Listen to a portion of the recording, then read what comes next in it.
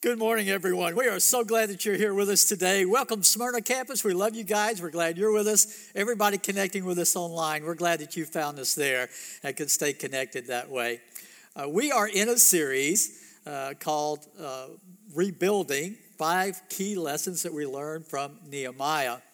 And in this series, we've been looking at different ways that we can respond to the difficulties that we face in life, like the pandemic that we're going through right now and other setbacks or challenges that we have. We're so glad you've been with us for this series. If you've missed any of it, you can go to our website at lakeshorechristian.com, and we have our messages archived there. Or you can subscribe to our YouTube channel and get the messages there as well. We also have a podcast with the messages if you'd like to subscribe to that, if you'd like to listen to podcasts. When we talk about going through challenges and rebounding or rebuilding or recovering from those things, God's Word is a treasure of information for us.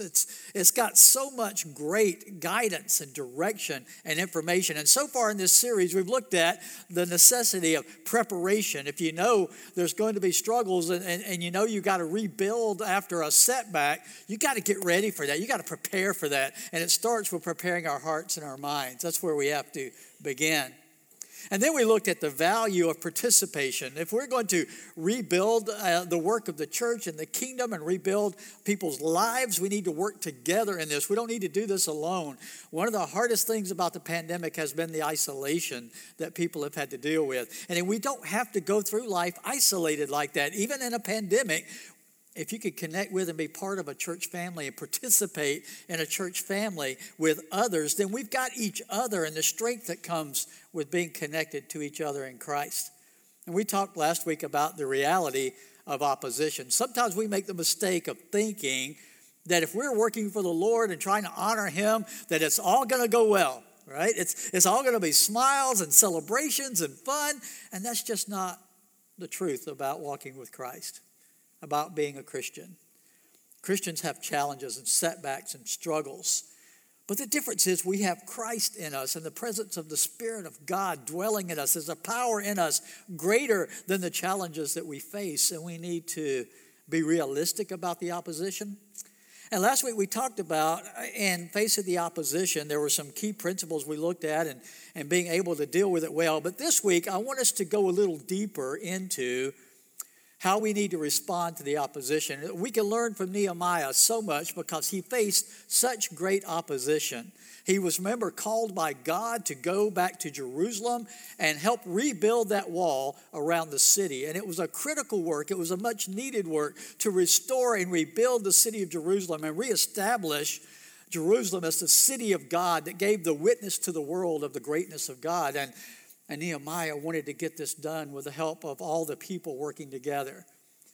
But immediately upon deciding to go do this, opposition came, remember?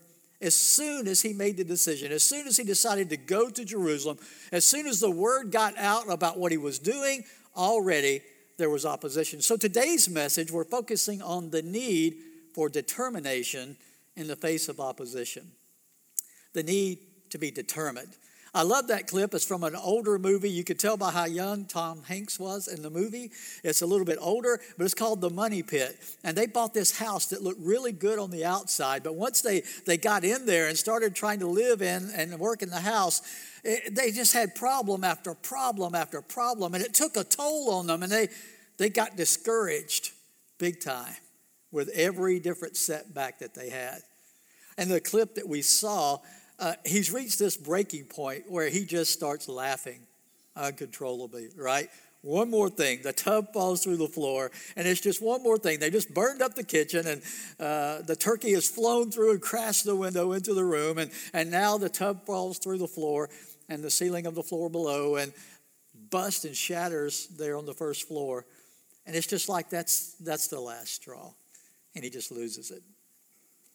Well, as Christ followers, I want you to understand something. In the front end of this pandemic, most of us thought, well, this might be a couple of weeks. Let's see how it goes. Well, maybe a month, right? We'll do what we need to do for a month. Shut everything down, social distance, wear them out. We can do that for a month. and then another month, and then another month. And then we had other things going on too, right? We had just had tornadoes hit this area before the pandemic hit. We were rebuilding from that. And then we had the social unrest in the country. And on top of that, all of these things building up on each other, one thing after another. And for some Christians, some Christ followers, it was like enough is enough. And they've kind of checked out, kind of gave up. They disconnected from Christ and the church and from other brothers and sisters in Christ, and they isolated themselves from everybody else. And that's exactly what Satan wanted. That's exactly what he wanted to have happen. He is the enemy, the opposer of Christ and the church. And in his opposition work, his goal was to get us to just finally say, I can't do this anymore. So that we just stop and we check out and we disconnect. Remember, studies have shown during the pandemic about 1/3 of those who were actively involved in church before the pandemic hit have totally disconnected and gotten uninvolved completely in anything connected to the church. Totally isolated themselves from Christ and his church. And so we've got this job to do that God has called us to do. Now here's what I want you to know. As bad as that sounds, I started this series by talking about, I believe we've got an amazing opportunity in the middle of all of this. To not just bounce back, but to bounce forward, right? To bounce back better than we were before. We've learned that the church can't be all about the building and about just what we do on Sundays on the weekend. It's got to be more than that. Our lives are in following Christ and representing him as being his disciples. There has to be more of a daily walk with Christ and a daily encouraging of each other and a daily ongoing regular time with God in his word and in prayer. And I believe it's helped us to refocus. And so today I want us to focus on some things, because what Satan wants to do more than anything else, why we need determination so much, is he wants to get us discouraged. He really wants to get us discouraged. So we're going to break that down a little bit more, looking at Nehemiah's example. And the first thing we're going to look at is the cause of discouragement. When Nehemiah started this project, everybody was excited. But after it drug on for a while, and they started receiving criticisms and attacks and all that, they started getting discouraged. So let's look at the cause of discouragement. One of the first causes of discouragement is criticism. If you've ever tried to do anything, you've decided, all right, I want to make my life better. I want to improve my life. So you commit to something. Maybe you tell some friends or some family members what you've decided to do. Sometimes you don't get the response you thought you were going to get. Sometimes they criticize you for doing that. And that can be discouraging. You're all excited, wanting to do something to improve your life, and you're not getting the support that you wanted to get. It's really discouraging. Well, right away in Nehemiah, we see that they got criticism. Let's go back to chapter 2. We're going to pick a few verses here to look at the attacks of this, that were trying to get them discouraged, all right? Verse 19 of Nehemiah 2. Remember these characters? When Sanballat, the Horonite, Tobiah, the Ammonite official, and Geshem, the Arab, heard about their plan to rebuild the wall, they mocked and ridiculed us. What is this you are doing, they asked. Are you rebelling against the king? So immediately they start attacking Nehemiah and anybody who he was trying to recruit to work on these work teams to rebuild the wall. He's making them think this is something you should not be doing. And it's wrong. It's evil for you to, it's like rebelling against the king for you to do this. So right away, on the front end of committing to, I'm going to be part of this, I'm going to serve, I'm going to work on the wall, I'm going to help rebuild. Immediately there are people around them that are criticizing that decision to do that. But then on in chapter 4, after they start working, they got the work teams out there, they started rebuilding, and chapter 4 and verse 1, verses 1 through 3, here's what it says. When Sanballat heard that we were rebuilding the wall, he became angry and was greatly incensed. He ridiculed the Jews, and in the presence of his associates in the army of Samaria, he said, what are those feeble Jews doing? Will they restore their wall? Dripping with sarcasm here, okay? Will they offer sacrifices? Will they finish in a day? Can they bring the stones back to life from those heaps of rubble, burned as they are? And then he had his friend join in. Tobiah the Ammonite, who was at his side, said, what they're building, if even a fox climbing up on it would break down their wall of stones. usually with criticism, there's also ridicule involved in it. And I think Christians today, Christ followers today, more than ever, if we are public and vocal about who we are and what we believe, we get attacked. We get criticized for it. And that's not totally new. I want you to understand, it's been that way throughout the history of God's people. They've always been attacked. They've always been criticized. They've always been ridiculed by those who are not part of what we're a part of. So we shouldn't be too surprised by it. We shouldn't be caught off guard by it. Remember, opposition is going to be there. Jesus has made that clear. The Bible makes it clear that his people are going to be attacked.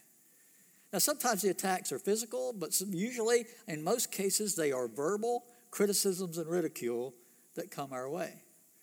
And so you have to be determined not to let that get you too discouraged in what you've decided to do as followers of Jesus Christ. Sometimes we bring it on ourselves more than it needs to be there because of the way we handle ourselves, right? We're not consistent in our walk. We don't live up to the claims that we have in our lives, and we don't love like we ought to love or serve like we need to serve. And that brings criticism, of course, and rightly so, because if we're going to claim to belong to Christ and represent him, our lives need to reflect that well. But a lot of times, even without us doing anything to bring it on, because Satan doesn't want us to advance the work of the kingdom, he will bring criticism into our lives so that we can get discouraged along the way. So criticism is one of those things that he uses to discourage us. But another one is they went further than that. They actually went to the next step of threats against the people. Look at Nehemiah 4 again, verse 7 and 8. They continued rebuilding the wall till it was half its height. And verse 7, but when Sanballat, Tobiah, and the Arabs, the Ammonites, and the people of Ashdod heard that the repairs to Jerusalem's walls had gone ahead and that the gaps were being closed, they were very angry. They didn't stop with just being mad, though. Look at verse 8. They all plotted together to come and fight against Jerusalem and stir up trouble against it. Verse 10, if you skip down to that. Meanwhile, the people in Judah said, the strength of the laborers is giving out. There's so much rubble that we can't rebuild the wall. Also, our enemies said, before they know it or see us, we will be right there among them and will kill them and put an end to the work. So now they're not just being criticized. They're not just being ridiculed.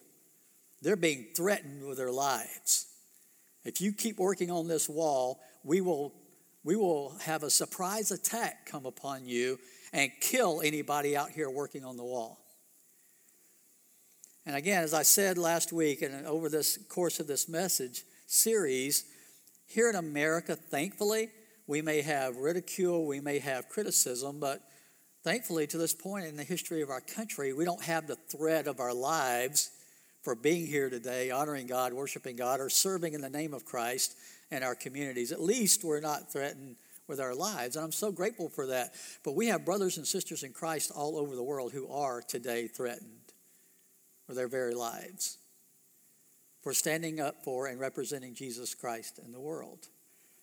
And we need to be praying for our brothers and sisters who are facing that, because you talk about being discouraged. Here you are just trying to honor God. And yet you could be not just put in jail, not just beaten, but actually executed for just trying to honor God as you understand his word and what you're supposed to do with your life. Well, the people in Nehemiah's day were being threatened with their own lives just for being who they were and doing what they believed God had called them to do. So you've got criticism and you've got threats, but there's another area of discouragement that sometimes we forget about, and that's simply the circumstances that we end up in sometimes. Just sometimes through no fault of our own. It's just the circumstances that we find ourselves in that can be very discouraging sometimes. Sometimes we bring it on ourselves. Sometimes it's totally innocent. Look at verse 6 here of Nehemiah 4. We rebuilt the wall till all of it reached half of its height, for the people worked with all their heart.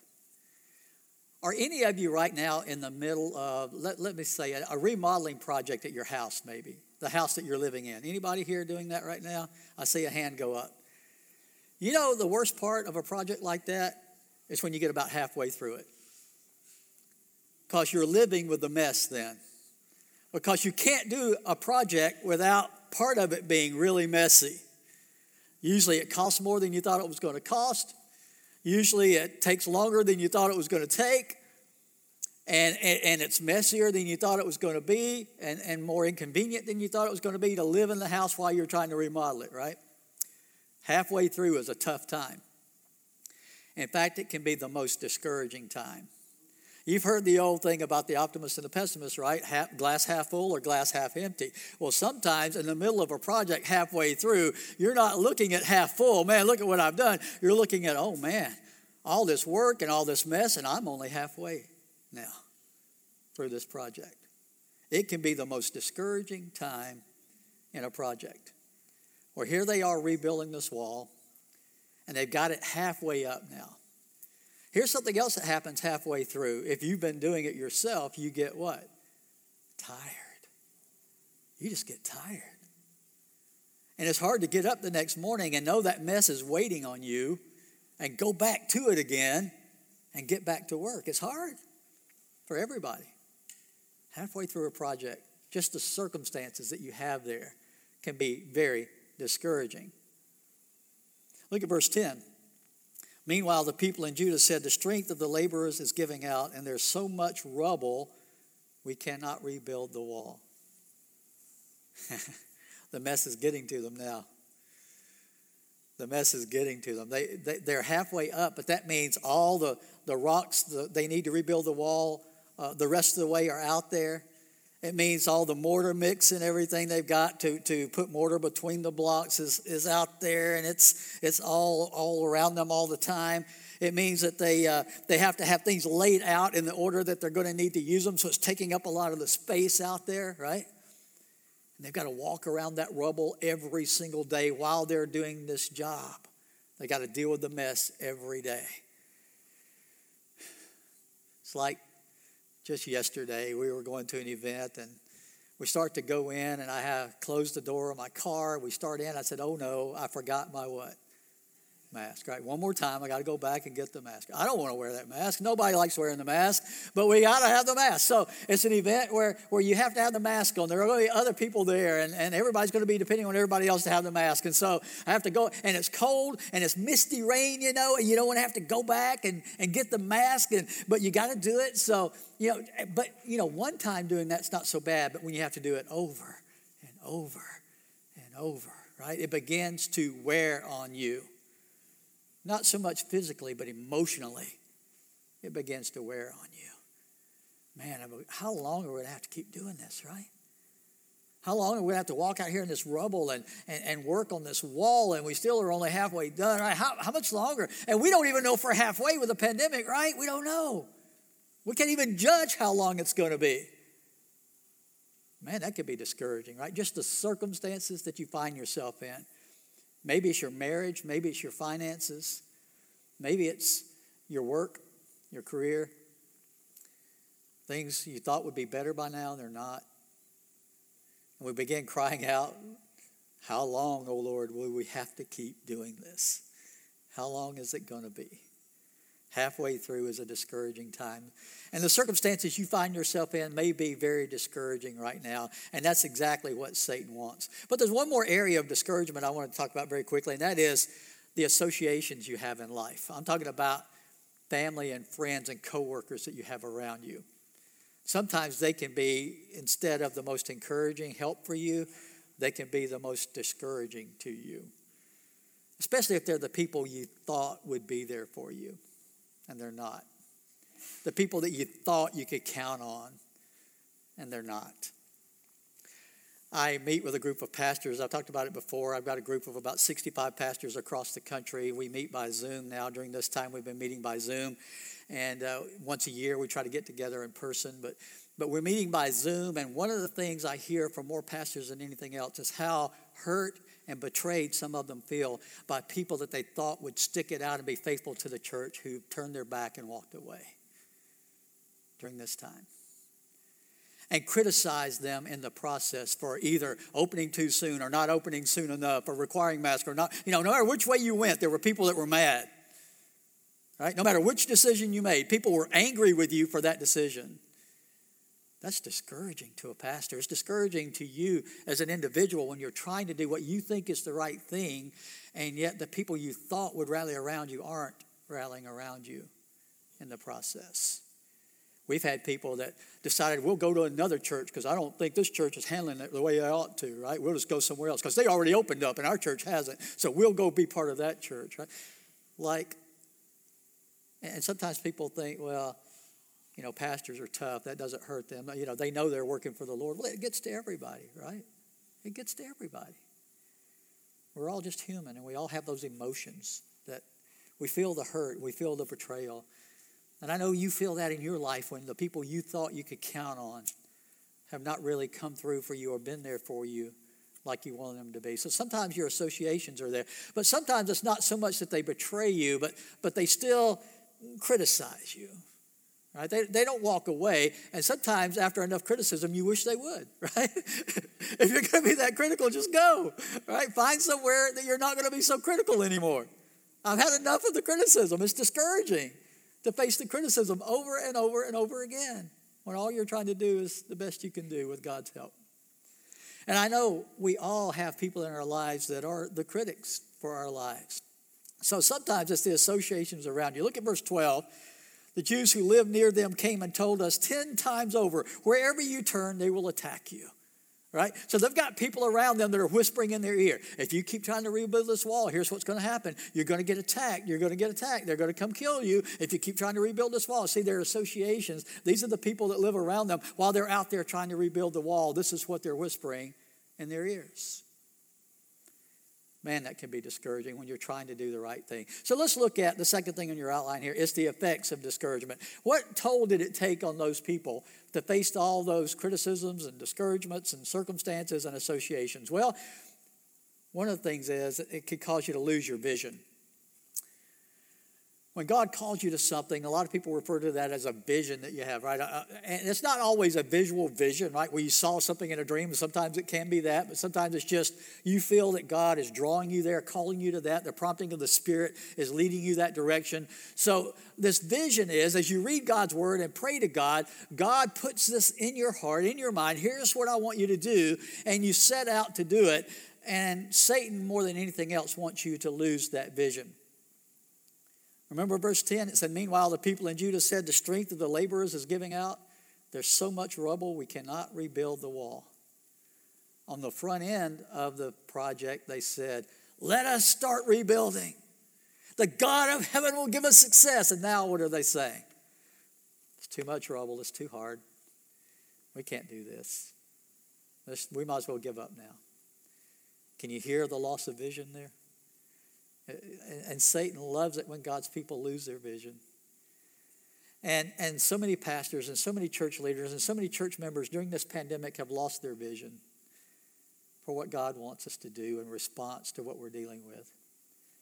You see, God wants us to use this time to impact the world in an even more powerful way.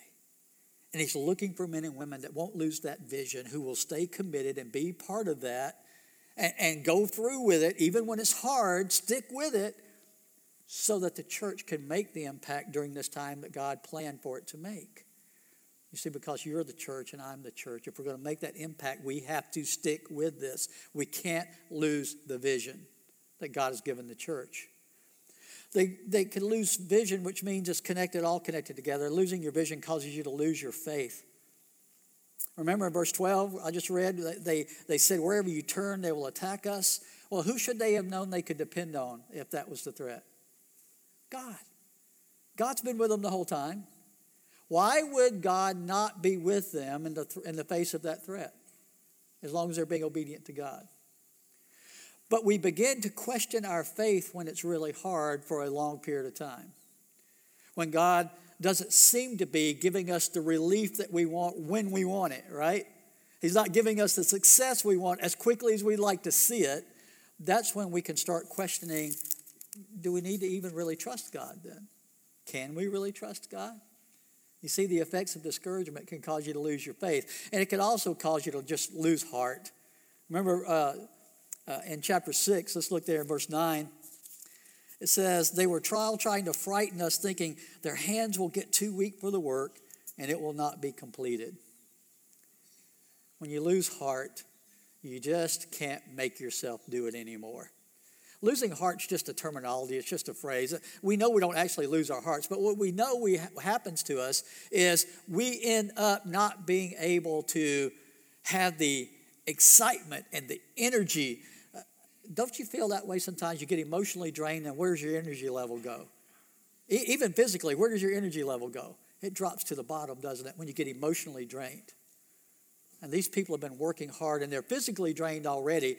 And when you're physically drained, it's much easier for Satan to work on you emotionally too, right? When you're physically fatigued, then your emotions are more easily manipulated. That's just the way we're made in the flesh, in human nature. When you're physically drained, tired, worn out, not getting enough sleep, whatever it is, then your emotions are a lot more on edge and easily manipulated then. And the enemy wants to attack you and cause you to lose heart in your walk with Christ. So I want to finish up with the thing that's most important today. What is the cure for discouragement? We can learn from Nehemiah and from these people. How do you respond so that you don't let discouragement take you away from what God wants for your life? Well, the first step is you need to start with prayer. In another series we did recently, I talked about the fact that Jesus is the vine and we are the branches. Okay? So if he's the vine and we are the branches, then it says in order for the branches to produce and bear fruit like they need to, they have to stay what? Connected to the vine. Well, how do you stay connected to the vine? Well, one of the most important ways to stay connected to the vine is through prayer, because it's through prayer that you can actually communicate with God the Father and with His Son Jesus. In the name of Jesus, you can go directly to the throne of grace, it says in Scripture, and there you find the help that you need. In Nehemiah 4, look at verses 4 and 5. They're facing this opposition, and here's Nehemiah's response. Hear us, our God, for we are despised. Turn their insults back on their own heads. Give them over as plunder in a land of captivity. Do not cover up their guilt or blot out their sins from your sight, for they have thrown insults in the face of the builders. Now, did Nehemiah say, let's stop rebuilding, let's put together an army, and let's go attack those people? Is that what he said? No, what did he do? He went to God. He said, God, I want you to handle those enemies. I want you to take care of it. We need to keep doing the work. We need you, Father, to handle the enemy side of things. You deal with them. Now, Nehemiah had his own ideas of what God ought to do with them. And it's okay to tell God that. It doesn't mean we're going to control God and make him do something God wouldn't do. But it's okay for us to be honest with God about how we feel about the attacks of the enemy. God can handle it. Even if we're wrong, even if we're off base, we need to express to God what we're really feeling in our hearts and our minds, okay? God's big enough to handle whatever you say to him. But here's what we need to do. When we do that, when we take it to God, who do we need to trust to take care of the enemy then? God. See, God has a way of doing things that are way better than anything we would try to do in dealing with our enemies. So we need to trust God enough. We start with prayer. We go to him. And verse 9 of Nehemiah 4, he says, but we prayed to our God and posted a guard day and night to meet this threat. Now, the reason I gave you that example is this. Not only did he pray in the face of the enemy, but then what else did he do? He posted a guard to protect the people. You see, God doesn't want us to be foolish in the face of the enemy. It's like, I will go out and witness for God in the worst part of town about 3 o'clock in the morning every morning. I'll go down to that dark alley and I'll be a witness for Christ out there. Use a little common sense, all right? That's not what God's called you to do. There's a better way to do that. And Nehemiah knew he could call on God, but he also knew we need to take the right practical steps too.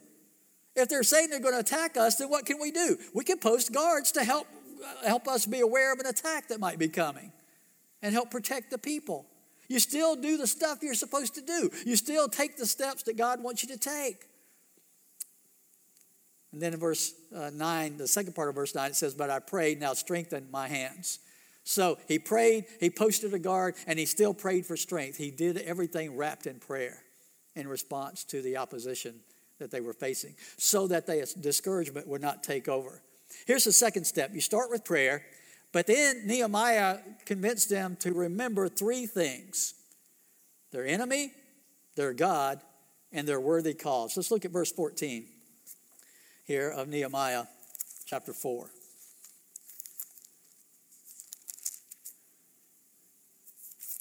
He says this,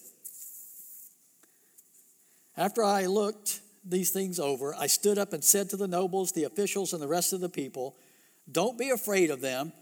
And in short, he says, instead of being afraid, "Remember the Lord, who is great and awesome, and fight for your families, your sons and your daughters, your wives and your homes." The church needs to remember three things during a pandemic or any challenge, and you individually in any challenge you're facing, you need to remember three things. First, remember your enemy.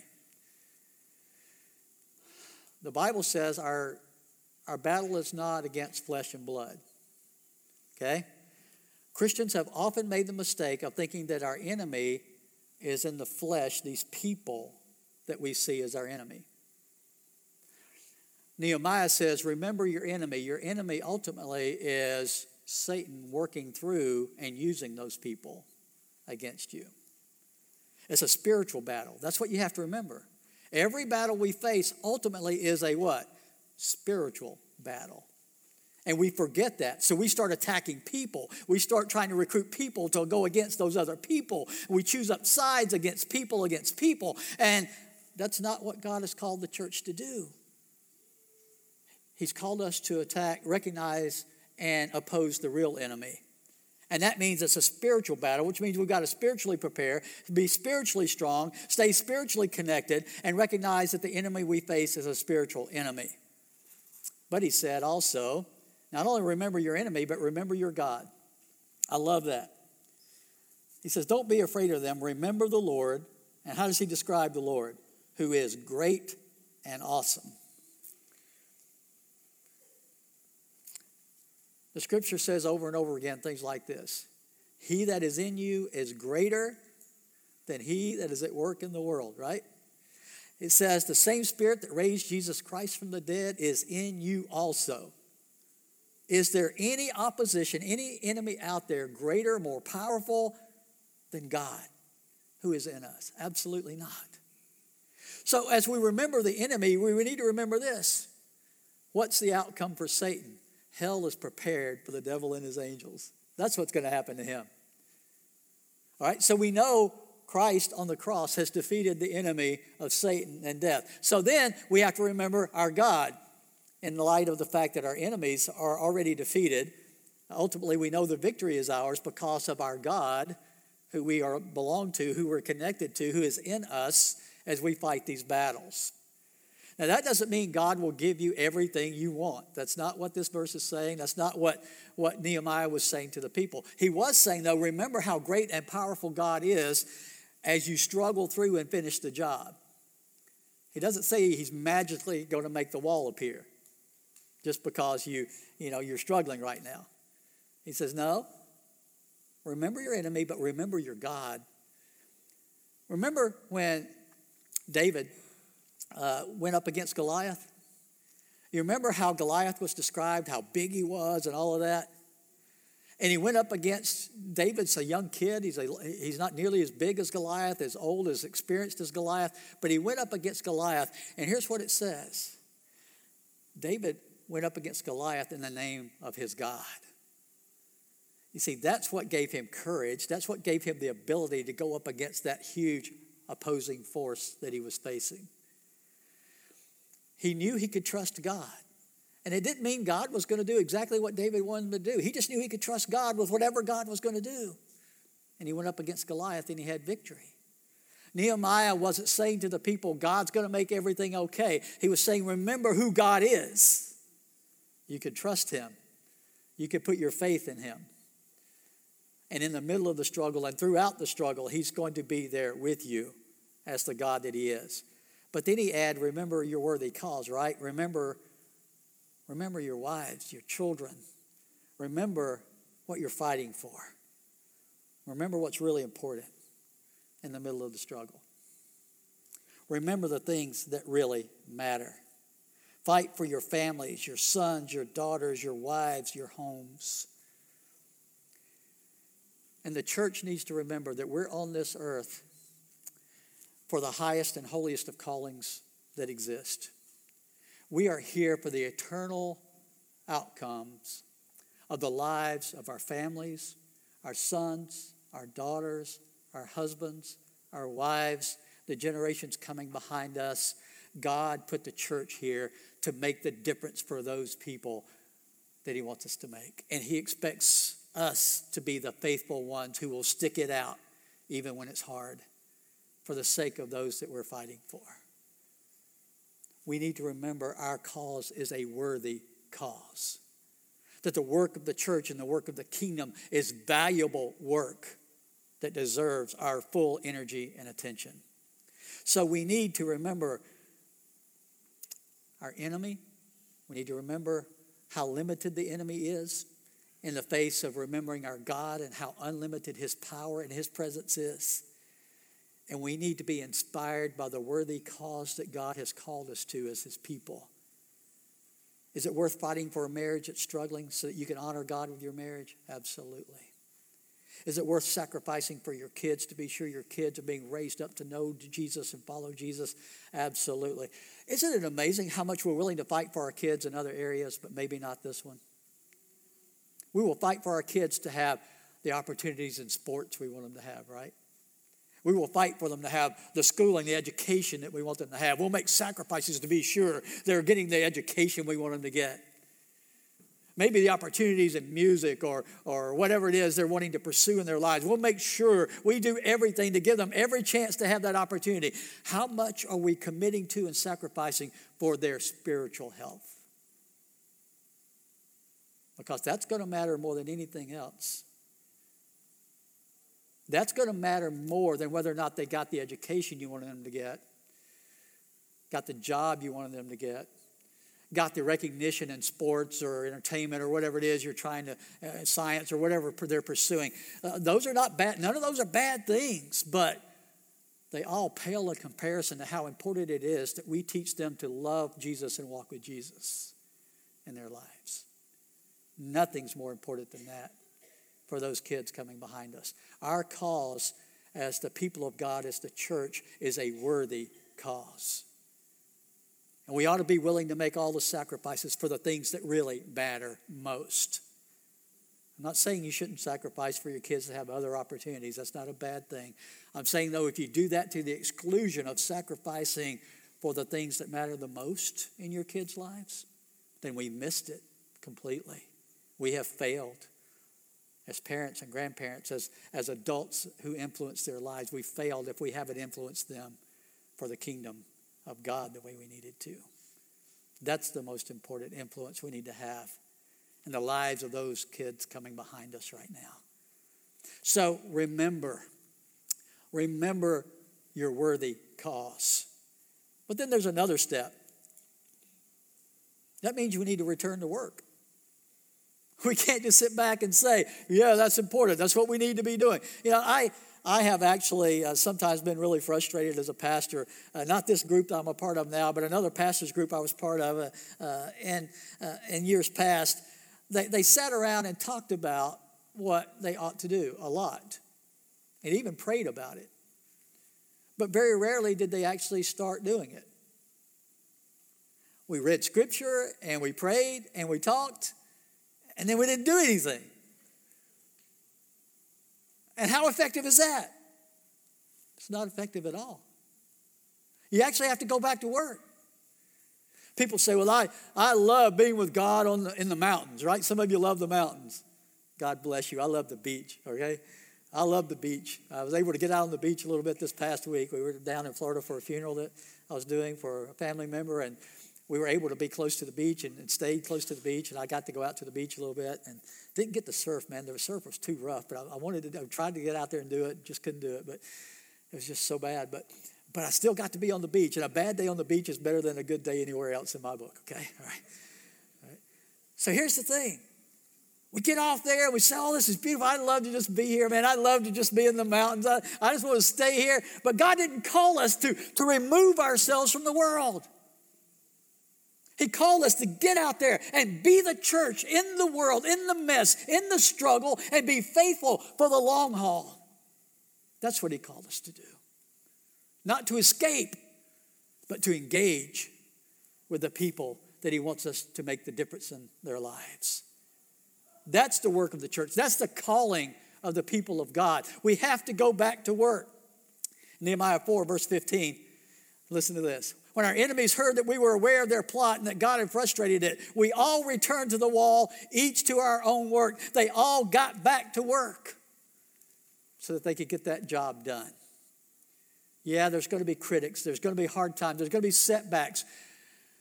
And you need to pray. And you need to have moments of rest and recuperation. That's a good thing. Go to the beach and get recuperated. Go to the mountains and get recuperated. But come back to work for the kingdom.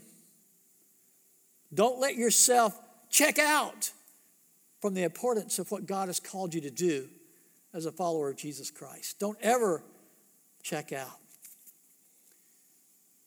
One of the ways people mostly check out in the church when they decide I'm not going to do it anymore is they sit back and criticize those who are. Right? They sit back and criticize those who are actually doing the work. Maybe some of you have people like that in the workplace, right? You're the one doing the work, and what are you hearing from the people who aren't doing the work? They're criticizing what you're doing, right? They're not helping with the work. They're just criticizing the work that you're doing. You've heard this before. I just wanted to share it again from Theodore Roosevelt. He said this.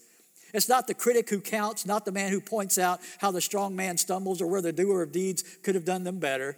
The credit belongs to the man who is actually in the arena, whose face is marred by dust and sweat and blood, who strives valiantly, who errs, who comes short again and again because there is no effort without error and shortcoming, but who does actually strive to do the deeds, who knows the great enthusiasms, the great devotions, who spends himself in a worthy cause, who at best knows in the end the triumph of high achievement, and who at the worst, if he fails, at least fails while daring greatly, so that his place shall never be with those cold and timid souls who neither know victory nor defeat.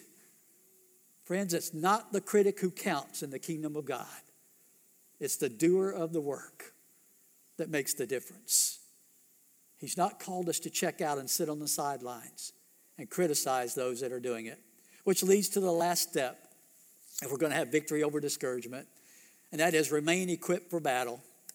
You see, if you go back to work, you better go back equipped for what you're going to face. You better go back ready for what Satan's going to throw at you, because the discouragement won't quit just because you decided to go back to work. He's still going to be there when you go back. I love Nehemiah 4.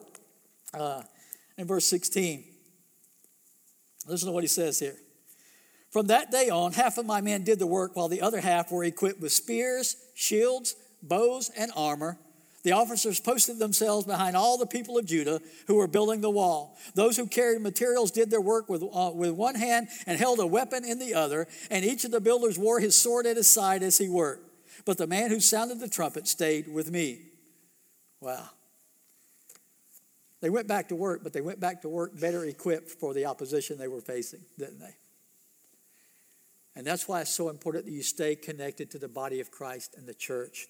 And you stay connected to the Lord through Scripture and prayer and fellowship with other Christians. You keep being able to connect with other Christians to encourage them and have them encourage you, because we need to go back to work better equipped than we were before, because the threats aren't going to go away. The struggle isn't going to disappear. And if we're going to get the job done, we've got to do it in the face of the opposition that we're facing. I want to close with this verse from Ephesians in the New Testament, Ephesians 6, verse 10. You know this concept, right, of the armor of God. Listen to these words.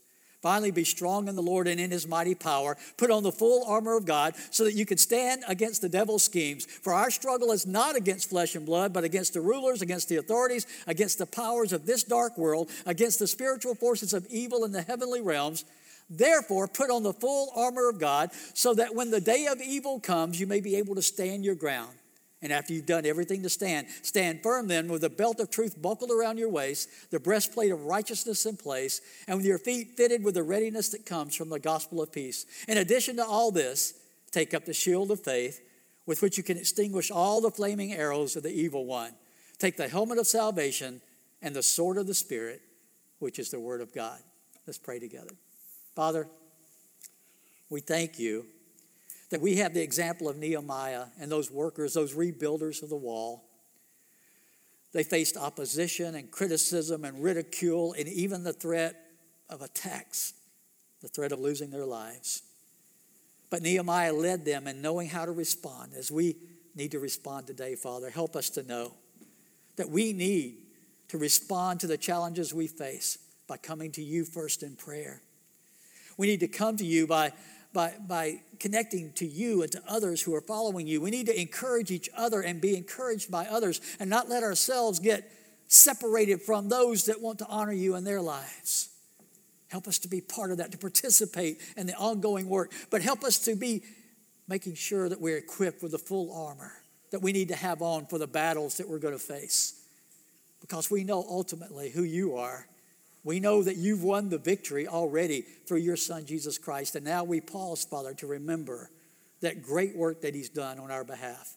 In Jesus' name we pray. Amen.